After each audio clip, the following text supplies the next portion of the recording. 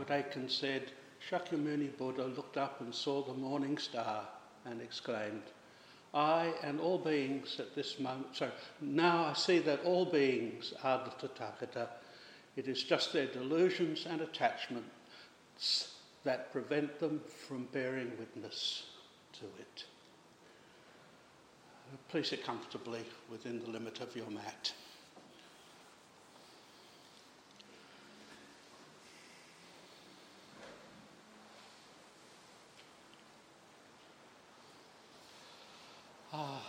Here we are celebrating the enlightenment of Shakyamuni Buddha. What do we really know about it?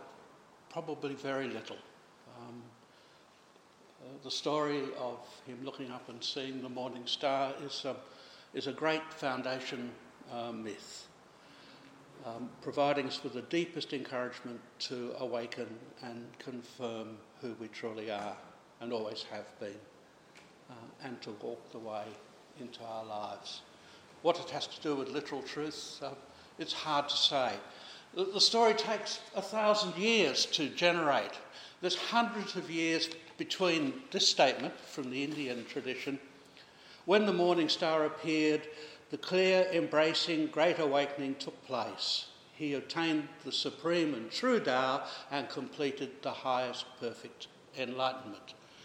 Okay. Centuries later, Shakyamuni looked up and saw the morning star and said. So it grows very, very slowly.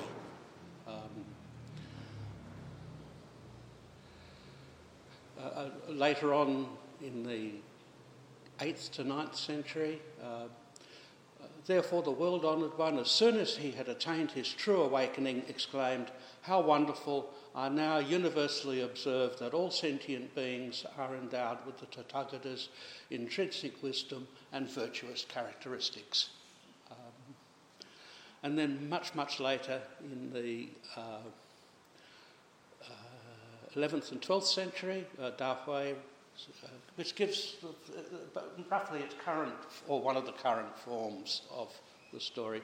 Old Shakya, when he was at the foot of the mountain of true awakening, on lifting up his head and seeing the morning star appeared, suddenly awakened to Tao.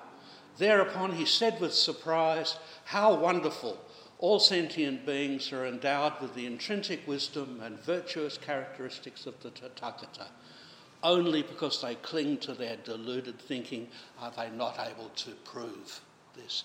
So that final thing about delusions and attachments is like 1700 years after the original. So it's very slow growing, but very, very powerful and pervasive.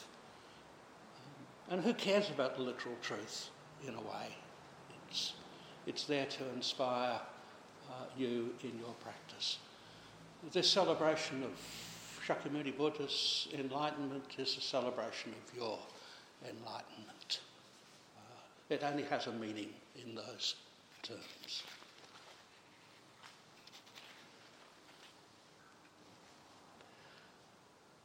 Yeah, in that moment of awakening, what did Shakyamuni Buddha realise? What was it that had him sweepingly exclaim that he and all beings, including you and me, in that instant had attained the way?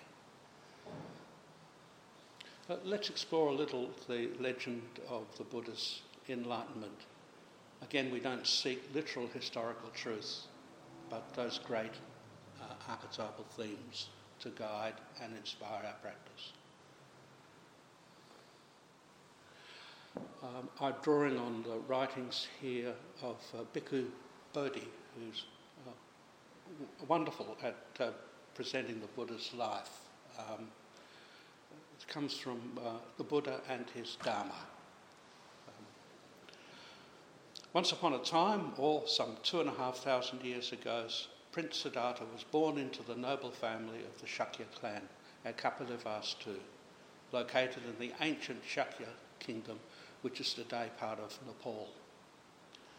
It was foretold that Prince Siddhartha would be a great ruler or a great spiritual teacher. His father, perhaps understandably, decided that he would be a great ruler, and in this undoubtedly his successor. As a royal youth, Prince Siddhartha was raised in luxury. His father had built for him 3 palaces, one for each season of the year, of the Shakya year, and there he enjoyed himself in the company of his friends. At the age of 16, he married his cousin, a beautiful princess named Yasodhara, and lived a contented life in the Shakyan capital, Kapilavastu. During this time, he was probably trained in the martial arts and the skills of statecraft. It seems that the genie that could grant an infinity of wishes was at his command. However, hedonism, like asceticism, can be a tough path. I don't have a lot of experience of hedonism, but I can imagine on a large scale it's hard going. So the boredom of excess, the distractions of power, and I guess the onerous responsibilities. I don't know, being a crown prince, maybe not. Maybe those onerous responsibilities come later. However, when he reached his late 20s, the prince became increasingly introspective. What troubled him were questions concerning the purpose and meaning of life. Is the purpose of our existence the enjoyment of sensual pleasures, the achievement of wealth and status, the exercise of power? Or is there something beyond these that is inherently more real and fulfilling? Such questions obsessed him. From time to time, he escapes from the palace. He had a good friend, a charioteer, so I think the 2 of them would head off into town under cover of darkness. So he'd been kind of walled up by his father, presumably to protect him from the raw realities of the world and life in it. On his surreptitious visits to the world outside, he encountered an old person, a sick person, and a dead person, a corpse. It's hard to imagine that he was ignorant of these such basic facts of life. Insight into death can start early. My daughter Amanda told me that her auntie Margaret died of lung cancer. Her death occurred at 3 a.m. The undertaker came and put her in the coffin so that Darryl, her husband, could sit with her. At sun-up, the undertakers came and collected the coffin and put it in the vehicle. My 3-year-old granddaughter Charlotte, commenting on this, said, in the morning the sun came up and she left the house and she felt much better.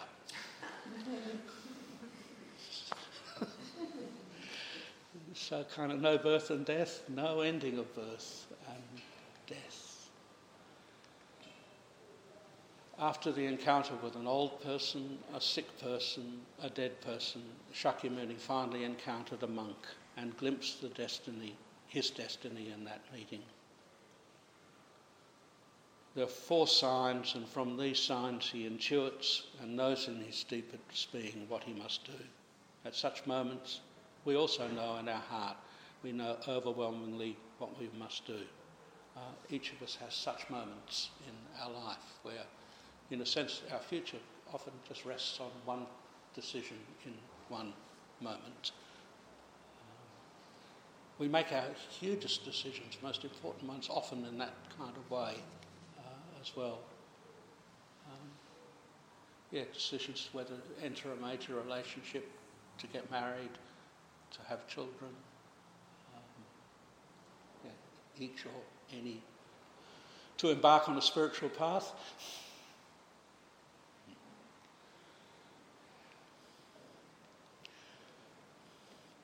It's been said that Shakyamuni's Khan surely must have been, why do we suffer? Is there liberation from suffering? If so, what is that liberation from suffering? Why do we suffer? In terms of the Mahayana, we suffer because we're ignorant of the nature of reality and our relation to it. In particular, we suffer because we are caught up in dualistic conceptions of self and other. In Theravadan traditions, this is grounded more in craving. In Mahayana traditions, more in ignorance, or sometimes translated as delusion. So dualistic conceptions of self and other. This can be briefly framed as I am in here and you are out there. As simply as that. Haku and Yasutani called this the fundamental delusion of humanity.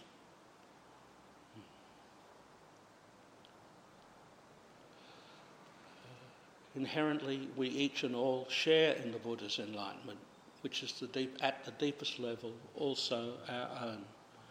But the tangled forest of our delusions and attachments regarding who we are and our relationship to the world shuts out the vastness of our true nature and prevents us from bearing witness to it, to living it. So our suffering arises from our ignorance regarding the nature of reality and our relation to it, and, if this is different, from the delusions and attachments that spring from our ignorance.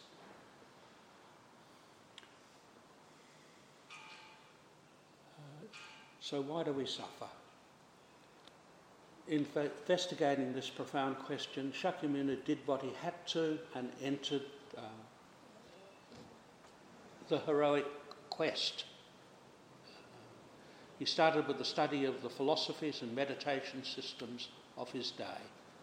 Leaving behind his home and family, he headed south for Magadha, in present-day Bihar, in whose environs small groups of seekers were quietly pursuing their quest for a spiritual illumination, usually under the guidance of a guru. At the time, northern India could boast of a number of accomplished masters famous for their philosophical systems and achievements in meditation. He sought out two of the most eminent, Alara Kalama and Udaka Ramaputta. From them he learned systems of meditation which, from the descriptions in the texts, seem to have been forerunners of Raja Yoga. The Buddha mastered their teachings and systems of meditation, but though he reached exalted levels of concentration, or samadhi, he found these teachings insufficient, for they did not lead to the goal he was seeking: perfect enlightenment and the realisation of nirvana, release from the sufferings of sentient existence. In the eyes of his teacher, he became the prince of philosophers, the prince of meditators. This is stage one in this archetypal journey of mastering the way, mastering the techniques, discovering the philosophy of the way. And we can identify with this in our own practice, different from the ones described here. But learning to count the breath, learning to focus, learning to concentrate, immensely important. In these days where mindfulness has such ascendancy, concentration is very backgrounded, but concentration is immensely important for life. Not enough, perhaps, in its own right, but hugely important. As far as Zen students, it's a practice which is so much more engaged at times. I'm not trying to make invidious comparisons here, but because you can concentrate and focus, you can actually be with difficult stuff. You know, it's a kind of like a ground for practice, for being with the vast range of experiences that we have. Stage 2, austerities, sacrifices, accepting challenges. Shakyamuni then spent 6 years with the ascetics, practicing austerities in order to achieve enlightenment. Living on a little more than a grain of rice a day, he almost died. We can't identify with this, but we do identify with a kind of natural asceticism that comes when we do practice the way.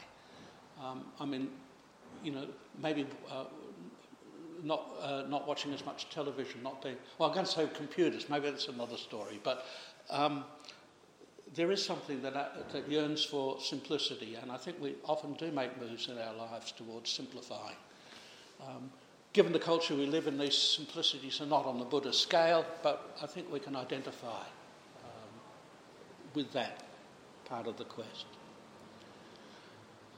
So he almost dies. Out of this near catastrophe comes the middle way, which avoids the extremes of sensual indulgence on one hand and self-mortification on the other.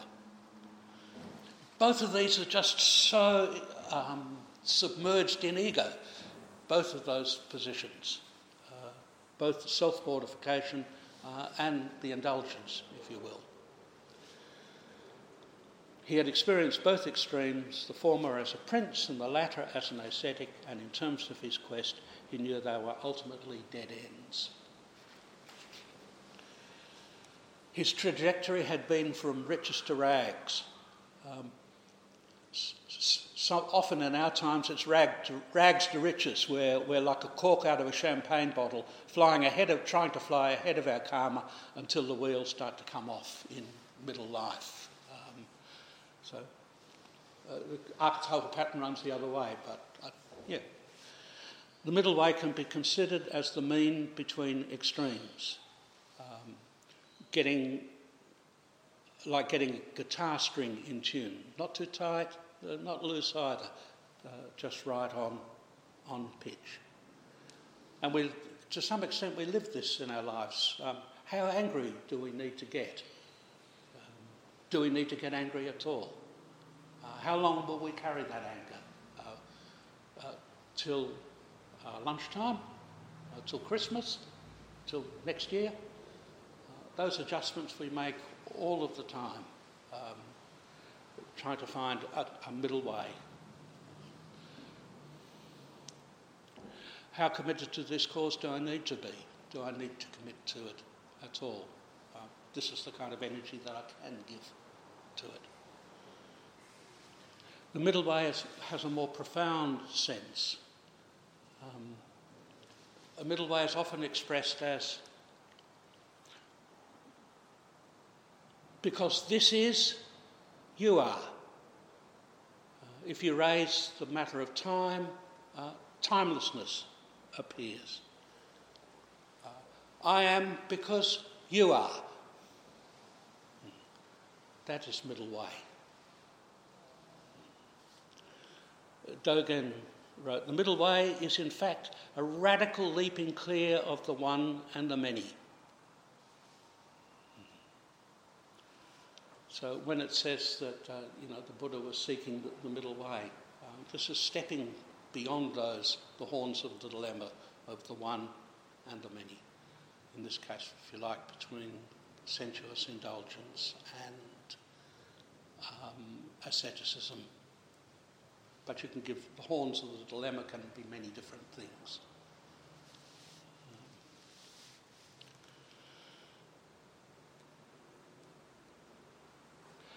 However, to achieve the middle way, whatever it was, Shakyamuni realised that he would first have to regain his strength. Thus he gave up his practice of austerities and returned to taking nutritious food. The story goes that a girl from the village, whose name was Sujata, discovering him at the point of death, gave him milk and rice to revive him, and continued doing this until his strength returned. At the time, the 5 other ascetics who'd been living in attendance on him, hoping that he would attain enlightenment and be their guide, when they saw him partake of substantial meals, they became disgusted with him and left him, thinking the princely ascetic had given up his exertion and reverted to a life of luxury. Shakyamuni, thus restored, undertook to awaken and to finally find liberation. In his quest, he got support from the children of the nearby village, including Sujata, who continued to feed him, and the buffalo boy, whose name was Svasti, who brought him fresh kusa grass to sit on thus creating an early form of the Zafu. Shakyamuni vowed not to rise until he had awakened. He spent 49 days and nights of hard sitting. During that time, he experienced the temptations of Mara, sexual enticements, and the enticements of great power. This was surely old stuff to him, but we're all vulnerable in our way. Mara asked on whose authority he could sit beneath the Bodhi tree. He called on the earth to bear witness to his right to be sitting there. Some accounts give the earth called on to bear witness, roaring its approval of him sitting there. But there's a more subtle response from Shakyamuni Buddha to that. I just touched earth.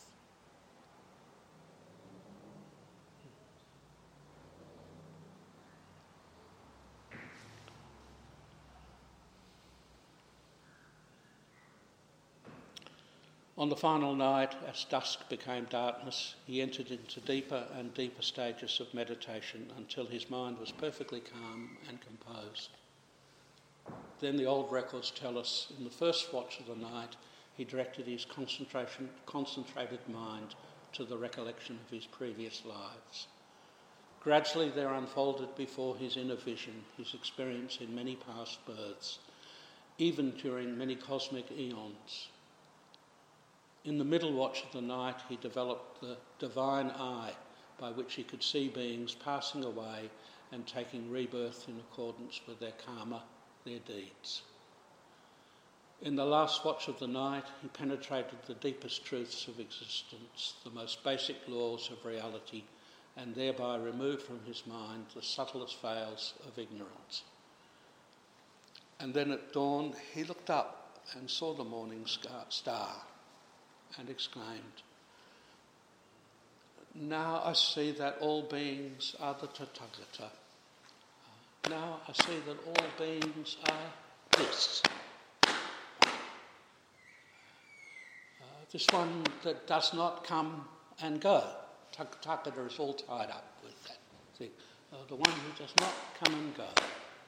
Now I see all beings are this one. It's not, I see that I am all beings. How tepid that sounds in comparison, and how tepid it is. Now I see that all beings are this one. It is not my agency at all. It's entirely, freely, utterly, timelessly given. Beyond any grasping or wishing or willing or anything of that kind.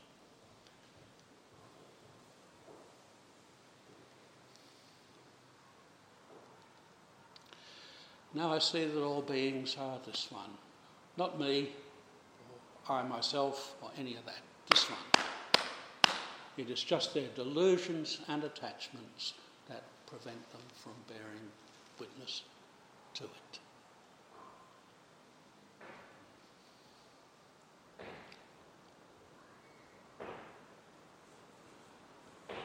So, who are you right now?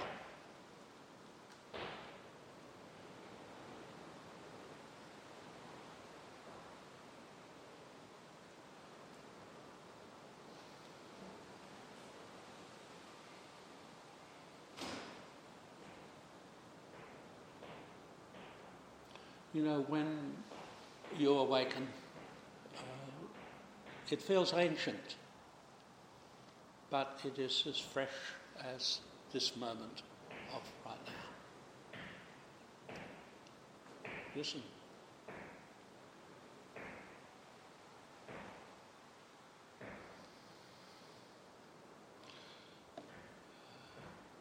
The whole world walks through your heart, as your heart.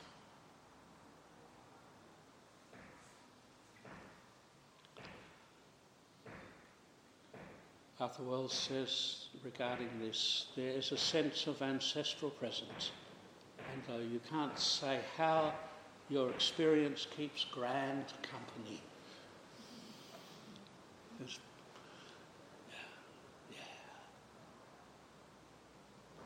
Woman says, the hair of your eyebrow, regarding you and the ancient teachers, you and Shakyamuni Buddha, the hair of your eyebrows entangled with his, seeing with the same eyes, hearing with the same ears. That kind of intimacy. In a way, nothing is added. When you awaken, you find that that star has always been shining. That the moon has always been shining there.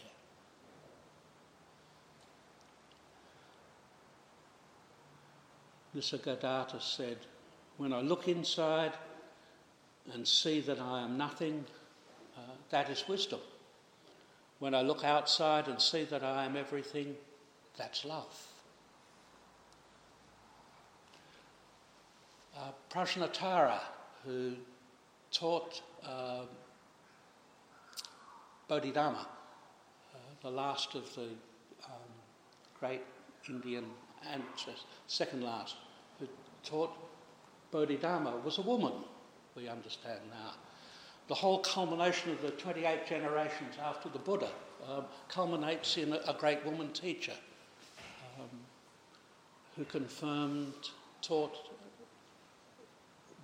helped to bring about the realisation and confirmed the realisation of Bodhidharma, who brought the Dharma to China and began the Chan tradition there. I love the fact that in our sutras we have this line, the Buddha and his teachers and her many sons and daughters, interpolated there many years ago by women who felt very strongly about this matter.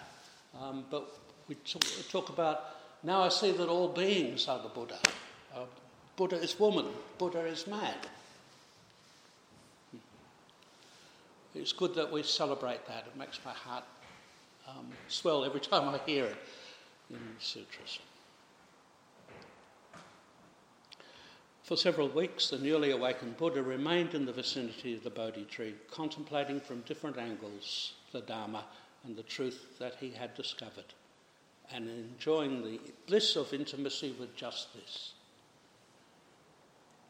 Then a voice began to intrude, saying, "There are people out there with only a little dust in their eyes. Would he share his experience of release from suffering with others, or would he remain quietly in the forest, enjoying the bliss of liberation alone?" Well, I, for one, am grateful that he came down from that lonely hill out of Magadha and spent some 48 years walking the back roads of India for the sake of those with only a little dust in their eyes, as that prompting voice said. Surely it would be okay to come down and give him a hand.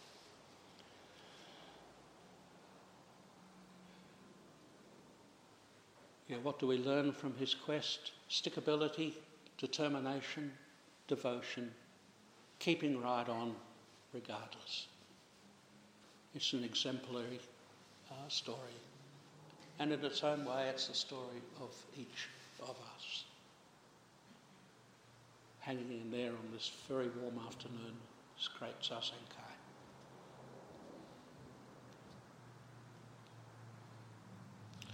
Robert Aiken asked a priest, what if it could be proved that Jesus never existed? The priest said, my faith would be destroyed. The priest then asked Robert Aiken, if the Buddha hadn't lived, what difference would it make to you? Aiken Roshi said, well, maybe perhaps not much. Why not?